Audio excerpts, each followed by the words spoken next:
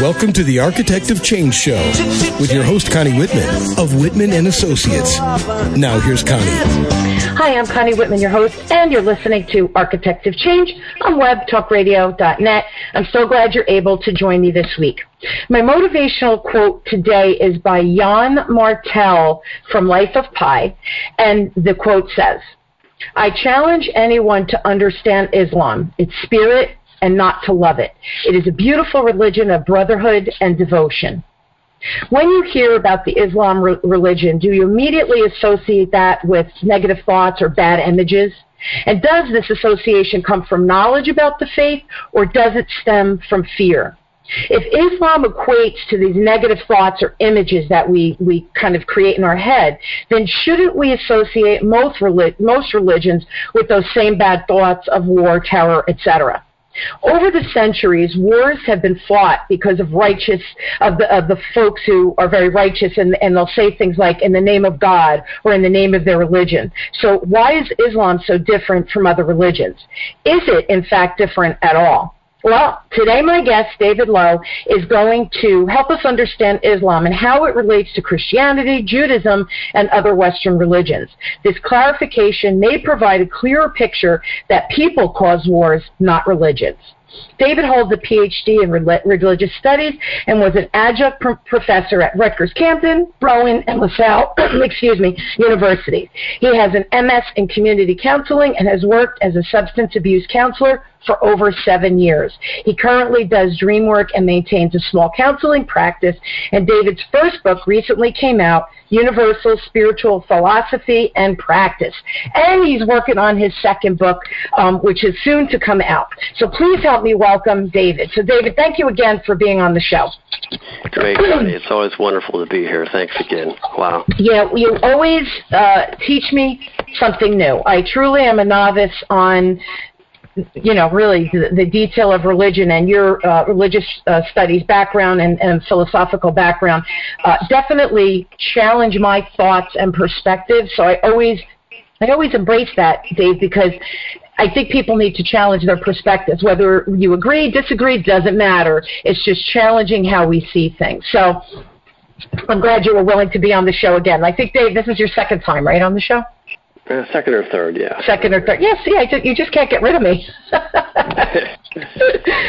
So now, Islam. It's right. Great and profound as any faith, but it also has more. Yeah. Well, go ahead. First of all, Islam is a noun. So it's when you say the Islam religion is an incorrect way of saying it. Islamic religion, not Islam religion. Go ahead with your question. Sorry. Got it. So Islam is a great, profound as any faith, but it also has more unfortunate baggage, which I kind of alluded to in my intro. So Islam is a world religion with over 1 billion people following it, right? You told me that. In general terms, what are its teachings, and do they differ from those of the other Western religions, Christianity, Judaism, et cetera? Right. No, not really. I mean, there's lots of cultural and historical differences, lots of differences in the way things are said, but no real difference underneath. It's all about, love, joy, tolerance, compassion, environmental stewardship, and just getting closer to God. That's the underlying profound truth of all three Western religions. The main problem, of course, is the fundamentalists. The more you interpret scriptures literally, the more violent and inappropriate the teachings become for all three of them. Each of these faiths, more positively, does have their own sort of special focus. And for Islam, I think that would be brotherhood and hospitality. Muhammad's revelation was meant for all mankind. Yeah. So, why, if their big theme is brotherhood and hospitality and love, joy, tolerance, and getting closer to God, why is there so much terrorism associated with the Islamic faith? Well, that's a huge question. It is. We can start off by saying there's 5 categories of reasons. We'll hopefully get an overview of all of them. Okay. Some of those things are more risky to talk about than others, but I think your listenership, I don't think we need to worry too much about it, as long as we have integrity and do our best to stick to objective truth. Yeah. So there are ancient reasons, medieval reasons, and modern reasons. The older they get, the more important they are. The more intractable they become. The oldest reasons are intractable. The less profound reasons are better and more easily fixed. Yeah. So, the oldest of the reasons would be what I call problematic scriptural language. That's how you could best summarize it. Judaism and Christianity grew up or were influenced by political authority, under political authority. You may not have liked the rules of the Roman Empire and so forth, but you knew what would happen if you didn't obey them. So when you were dealing with governors and emperors and your generals and so forth, you were expected to be literate and to have manners and to have some kind of decorum. In ancient Arabia, there was none of that. Okay, so the whole area was inhabited by a shifting patchwork of tribes who fought each other for money, for women, for camels, and so forth. And basically a region of bandits. So the Quran was written or was spoken to address a very low level of ethical sensibility. Okay?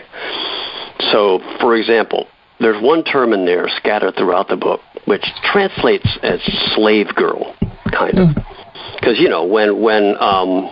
when you conquered your neighboring tribe, the custom pretty much was to, kill all the men and enslave the women and children. That's how things were done, So anyway, subconsciously, when it comes to the old hardliners from the old world without much education, terms like that, I think, continue to subconsciously influence Muslims' behavior. And so they treat their women not that well. So this is an example of one of those profound underlying things which would continue to affect the whole situation, even if a lot of modern things were straightened out. So the negative thoughts from that terminology is because of the barbaric behavior of the lower level people, at right? The time, right? 7th century Arabia, Yeah. One of the great paradoxes of the Quran is that it is no doubt it has tremendous, fabulous divinity associated with it. I benefited from listening to the Quran being recited, but at the same time, it is a culturally influenced document, which is a whole other profound thing. Go ahead. You have another. My next question was, since this has been around for centuries and the terminology, the translation, and how it's still being interpreted to some extent, what do you do about that? How do you change a culture that's so deeply rooted? Well, it's a long, slow process. I mean, barring some miraculous enlightenment, you're talking generations, centuries maybe. The people in these areas need a whole new level of education and awareness.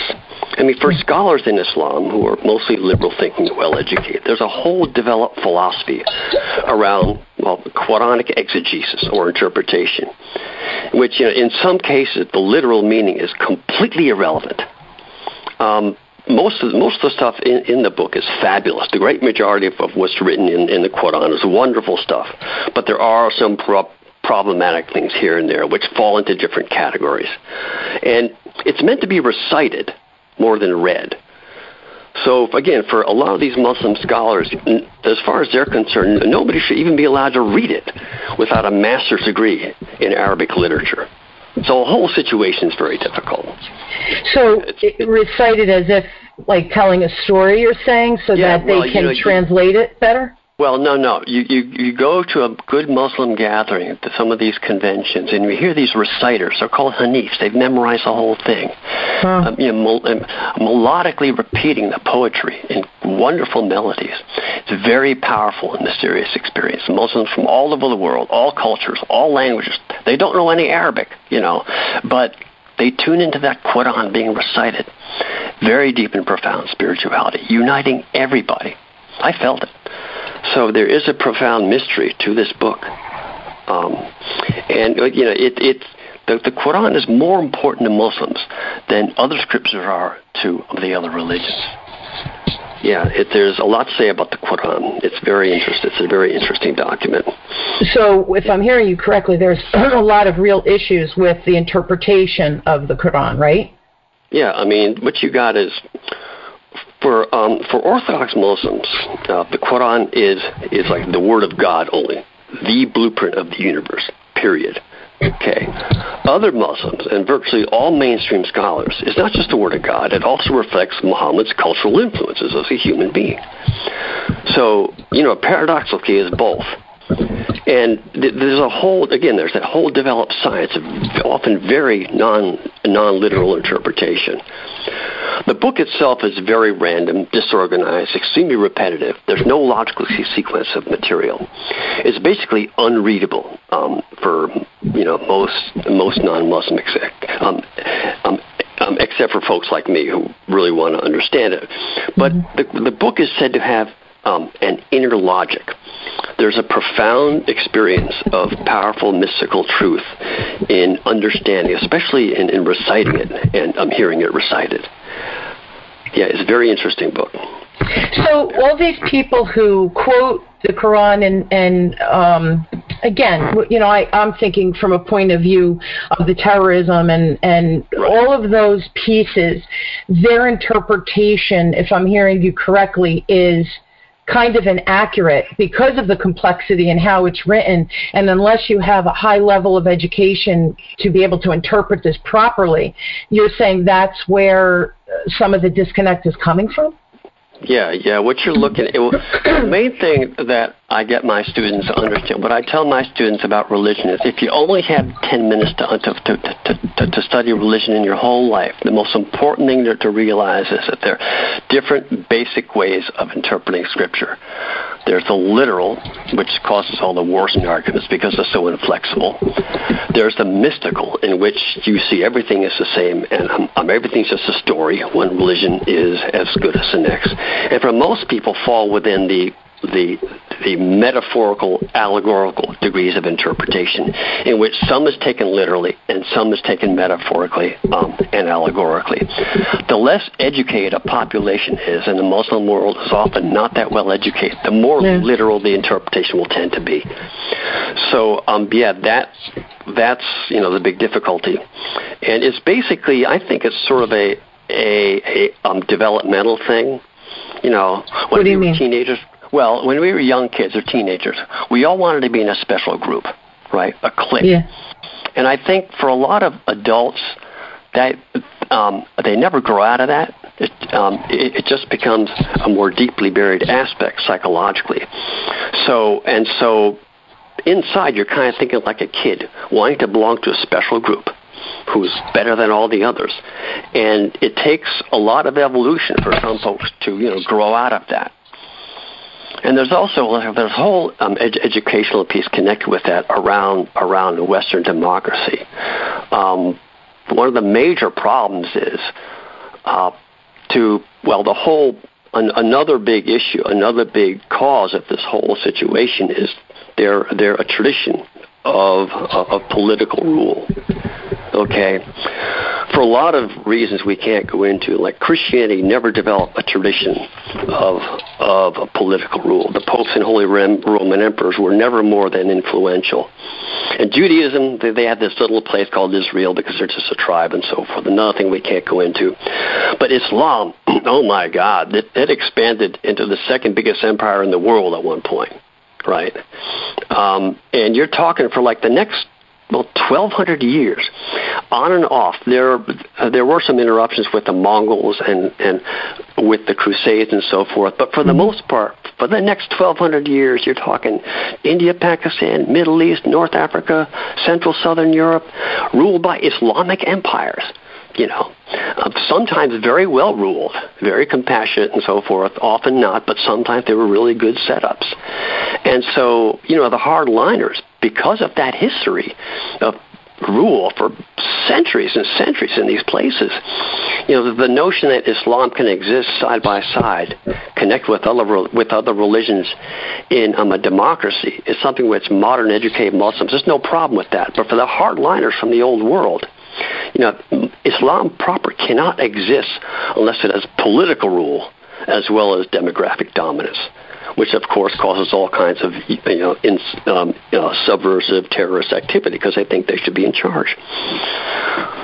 So really, it's just this. Quite a bit. Go ahead. No, I'm really listening because this is truly a topic that I am a novice at. So I'm writing notes here so that I make sure that I'm interpreting what you're saying in the proper way. But if I heard that correctly, because the Islamic faith was so connected with political ruling for so long that the association of rule, right, of having control, sometimes good, sometimes not so good, that's where that terrorist association has come from because of that deep sense of ruling and controlling. Did I understand that correctly? Yeah, I mean, for centuries and centuries, good empires politically ruled these places across entire states and nations. I mean, not just 4 or 5, not just 800 or 900 mile empires. This is huge empires, and so because of that, this great tradition of political rule came into being. Yeah, and I mean, there are statements in the Quran and in the Bible implying that Islam should spread all over the world, and motivated not so much by that, but also later on by that very successful history of political rule in so many parts of the world for so long, that becomes part of the tradition. And so the hardliners, the literalists who want to have everything historically the way it used to be, the notion that Islam should be one religion amongst many, a democracy, makes no sense whatsoever to these guys. Interesting. And so it can't properly exist unless it has political rule as well as demographic dominance in any one area. 4 fundamentalist hardliners from the old world. And there kind of lies the problem, right? Am I understanding that too? Exactly. Yeah, there kind of lies the problem. That the two have to meet instead of one being religious and one being just political rule. Let's take a quick break, Dave. When we come back, I want to talk about the Islamic scripture, which says that it should spread over the whole world, which is kind of what you just alluded to. And there's only about 3 or 4 passages like that in the whole book, but yeah, it says that, sure. Yeah, so but 3 or 4 passages, and yet they do think it should take over the whole world. So let's talk about that after a quick break, okay? Okay, great. Cool. All right. A speaker has little value to an audience unless you, the listener, is motivated and empowered to change. Connie Whitman of Whitman Associates is a renowned speaker and is an architect of change. Consultations, training, seminars, and speaking engagements are the venues where she affects change. Whether your responsibilities include customer service, sales, marketing, training, executive management, or ownership, and you are seeking change in your organization, then you need to hire Connie Whitman of Whitman Associates. Connie doesn't just fill your ears with rhetoric. She speaks to the heart and success of your business. So next time you need to hire a speaker, don't hire someone that just talks. Hire an architect of change. Connie Whitman. Just ask for Connie by calling 732-888-1420. That's 732-888-1420.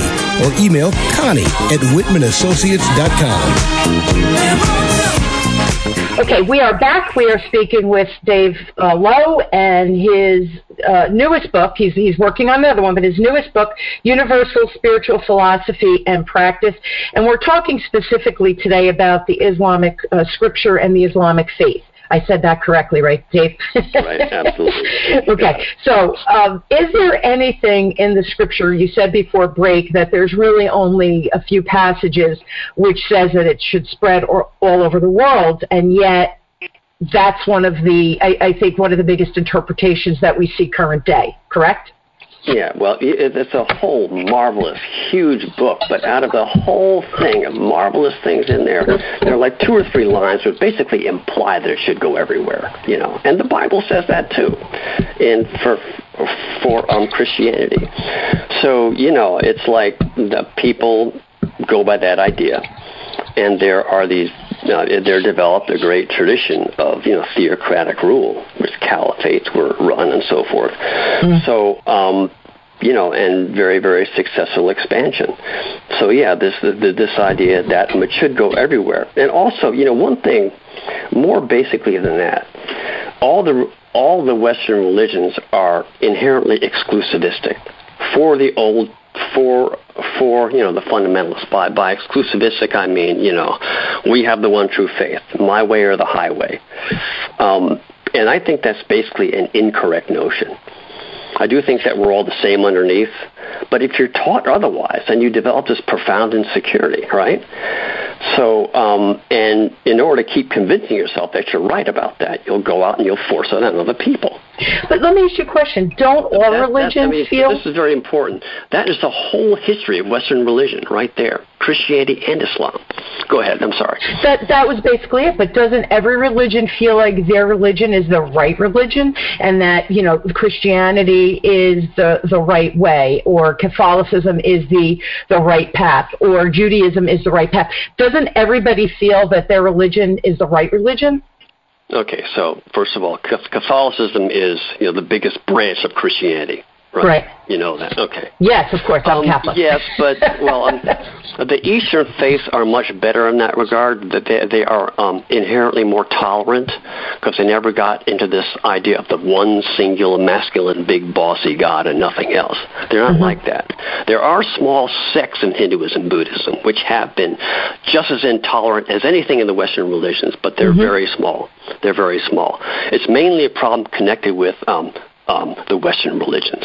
Yes, absolutely. And again, it's this notion that you have something that nobody else has, just like we thought of as teenagers or small children, and that therefore other people are wrong. And again, because I think we're all the same underneath, because I think people develop this profound insecurity when they're taught this notion that they're the one and only. So to keep convincing yourself of that, you force it on other people. That's the whole. That's all of Western religious warfare in a nutshell, I think. But and isn't it interesting, because aren't most of the religious documentation actually written by humans? So it's their perspective as well of what they viewed, what they perceived, what they experienced, and they're logging or writing down the story of their experience using their filter. So, to think that. I guess I'm more open-minded, because I even though I was raised a Catholic, I don't know that the Catholics have it all right either. Do you know what I'm saying? So so I think that it's written by man, by humans, all religions, right? Isn't that correct? Isn't that how it's been documented over the ages? Absolutely. I mean, there were some people who often did channel straight divinity. There's no question that Muhammad, he was very specific about what was going to go in the Quran and what wasn't. He went into a kind of a trance whenever he did his revelations. He said, "Okay, get out your pens and paper. Listen to me now, and don't include that, but include this. It's coming on. I can feel it coming on." And then he would go to the trance, and he would just say this stuff, and they would write it down. So there were occasions in Islam and other faiths in which the writers or the originators did speak from a kind of divine trance. But for the most part, it's a mixture of both divine influence and human artifice. Yeah, absolutely. The human storytelling, right? Their perspective. Now, what's the main Muslim beliefs which are different from, let's say, Christianity, and what are the problems that result from that? Okay. So, excuse me. So the Jews got their covenant with God on Mount Sinai, 1700 BCE. Okay. Then Christianity comes along about 1,300 years later, and then there's the Jesus event, the new covenant superseding the old Jewish stuff, but also embracing it. Okay? And then Islam comes along about 6 centuries later, and there is Muhammad's revelation, which is like a third covenant, superseding both Christianity and Judaism, but also embracing them. Okay, so basically it's this idea of this ongoing dialogue between God and man over the course of the centuries.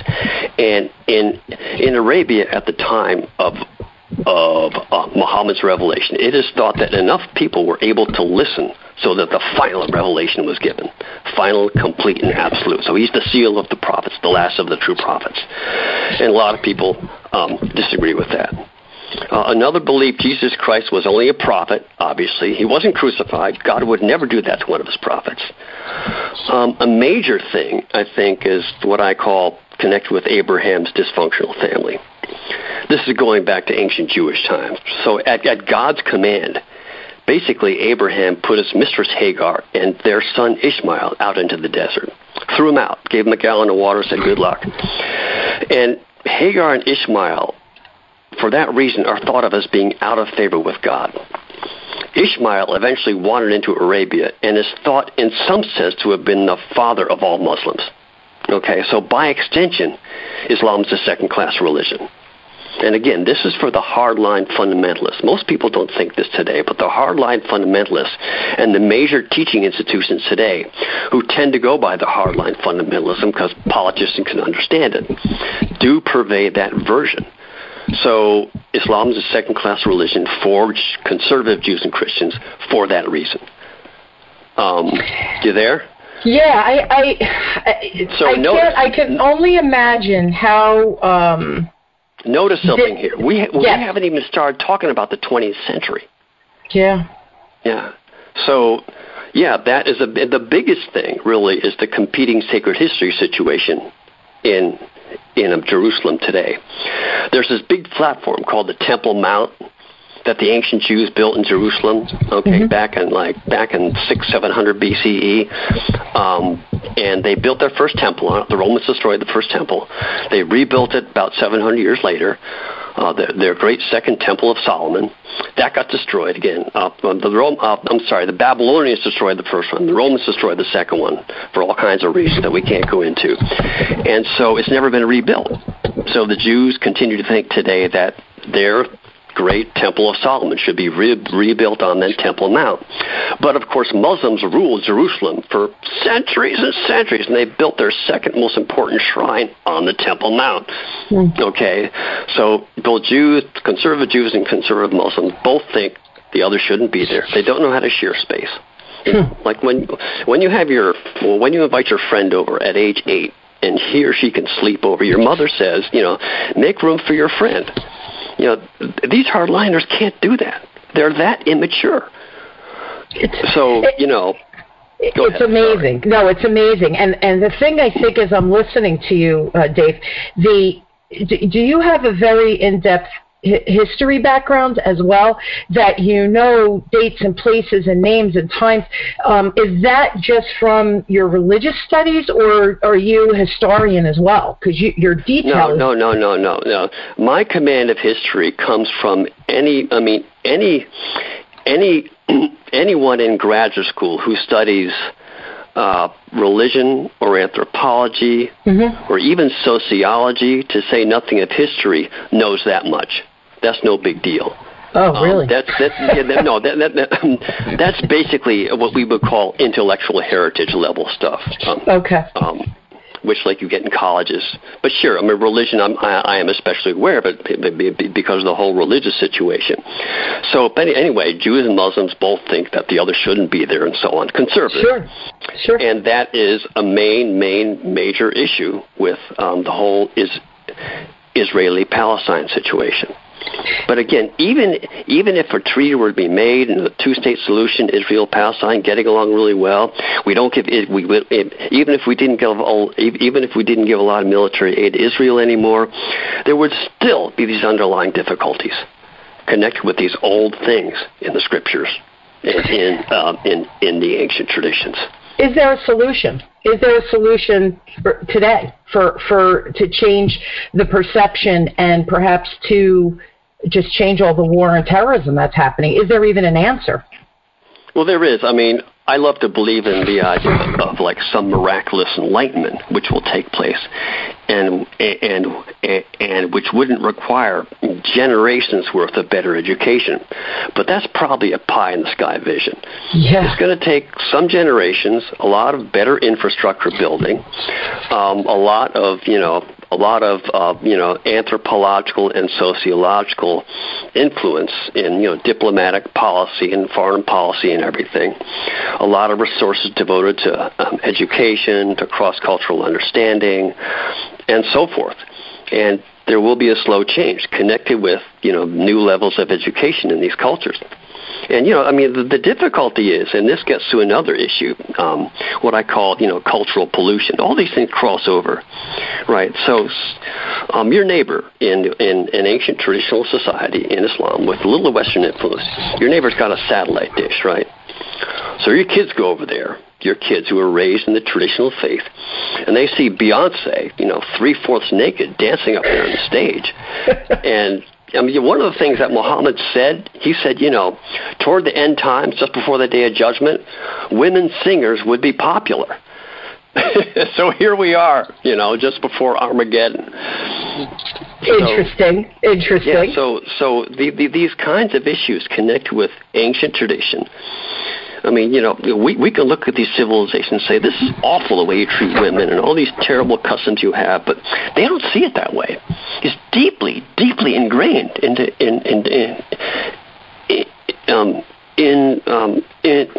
their cultures. Yeah, and it's Dave, I think it's almost in their DNA because, studies have been shown that we have inherent beliefs. Our belief system comes from generations past, and it really does get handed down through the DNA. And there's been a lot of scientific study with mice and all of that, but without getting into that. So what you're really talking about here is kind of sad, I think, because it is so deeply rooted, and the answer, the solution through education, when you have centuries and centuries and thousands of centuries of this type of history and belief system that's so embedded in their wiring almost. Interesting. I hope that we have this enlightenment you speak of. Right. Another thing is that there are certain old customs which were in these places before Islam got there. Mm-hmm. You've heard of that. The female circumcision, confinement to the household, both those things, cruel to women and so forth, were already there, and they become associated with the faith to the point where even the imams, the old imams they'll say it's part of Islam. It's not. Right. But it becomes associated with it inevitably. Yeah, perception is reality.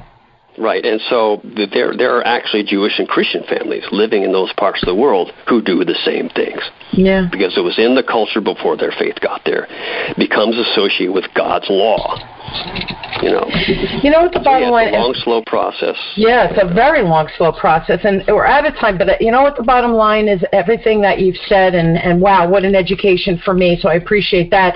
I did not know most of this, okay, just to be honest, but I think the message for me that I take away from everything you just said is, I think we just have to be tolerant of each other and beliefs, and it's just a different perspective, not right, not wrong, not good, not bad. It's just a different perspective, and I think if we all as humans kind of took that path or processing, that maybe that would help the enlightenment. I'm not really sure. These are just so deep rooted emotions and belief systems that it's a tough road. It definitely is a tough road that we have yet to continue to find the solution. Right. And one more thing, we didn't even get to Western foreign policy.